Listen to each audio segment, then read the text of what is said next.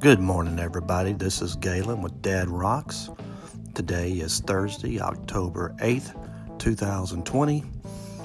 Currently, it's 57 degrees in Bowling Green, Kentucky. Going to get up to a high of 82 degrees. It's going to be partly sunny all day long. So basically, it's going to be another beautiful day here in South Central Kentucky. Going to be a little warm this afternoon, like yesterday, but we're still in the fall season, and it is, variable. Some days it's cooler than others at this time of year, but that's to be expected. I think we're supposed to be getting a lot of rain in the area this weekend over the remnants of the Hurricane Delta, so blowing in. So be prepared for that. If you got any events planned, you may want to kind of move them indoors. So just be on the lookout for that. Well, the group is up to 933 members now, and I do appreciate your participation and posting those videos and pics and stories, and keep inviting your friends and family members.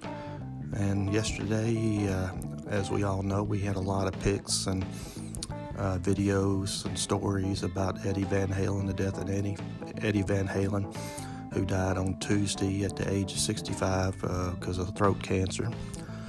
A lot of people has been tweeting all over the world and posting things on Facebook and the internet as a tribute to Eddie and his innovation and style of electric lead guitar playing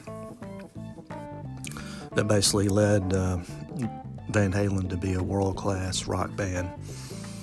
And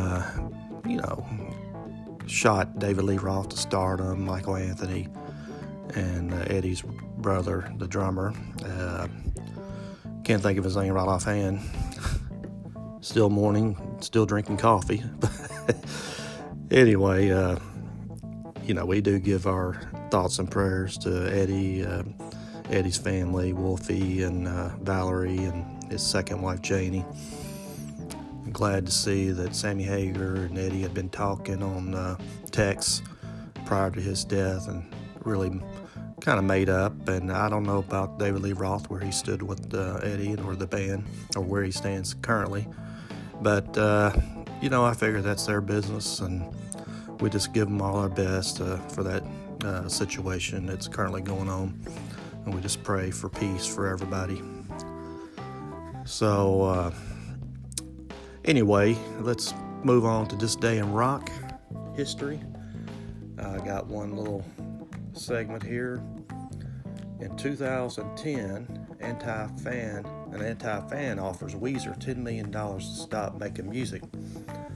A Weezer anti-fan has launched an online campaign to stop the band from releasing another album, and he's hoping to raise $10 million to silence them. James Burns from Seattle, Washington, claims he was inspired by friends who are friends of the Buddy Holly Rockers, but disappointed by their recent musical offerings, which he claims have failed to live up to their 1996 album, Pinkerton. Okay, well, I don't know if he was successful with that, but it sounds like a crazy idea to me. And it says here at the bottom he only raised $160 on the internet. Sounds like he fell big time. And I'm not a big fan of Weezer. I don't know much about them. I know they've had a couple good hits out there.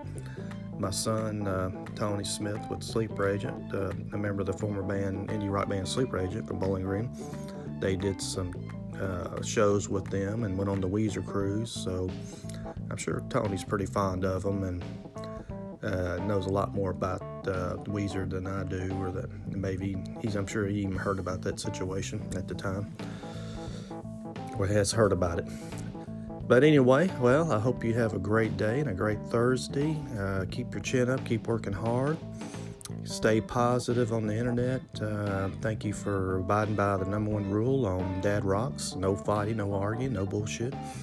Everybody's getting along. Tell all your friends, everybody you meet about our private Facebook group, because it is an alternative to all the bull crap going on in the world right now with politics and COVID-19. It's our happy place, safe place to go to. And it will help you to divert your attention away from the negativity. It's helped me a lot. All right, well, this is Galen from Dad Rocks. Have a great day. Talk to you later. Goodbye.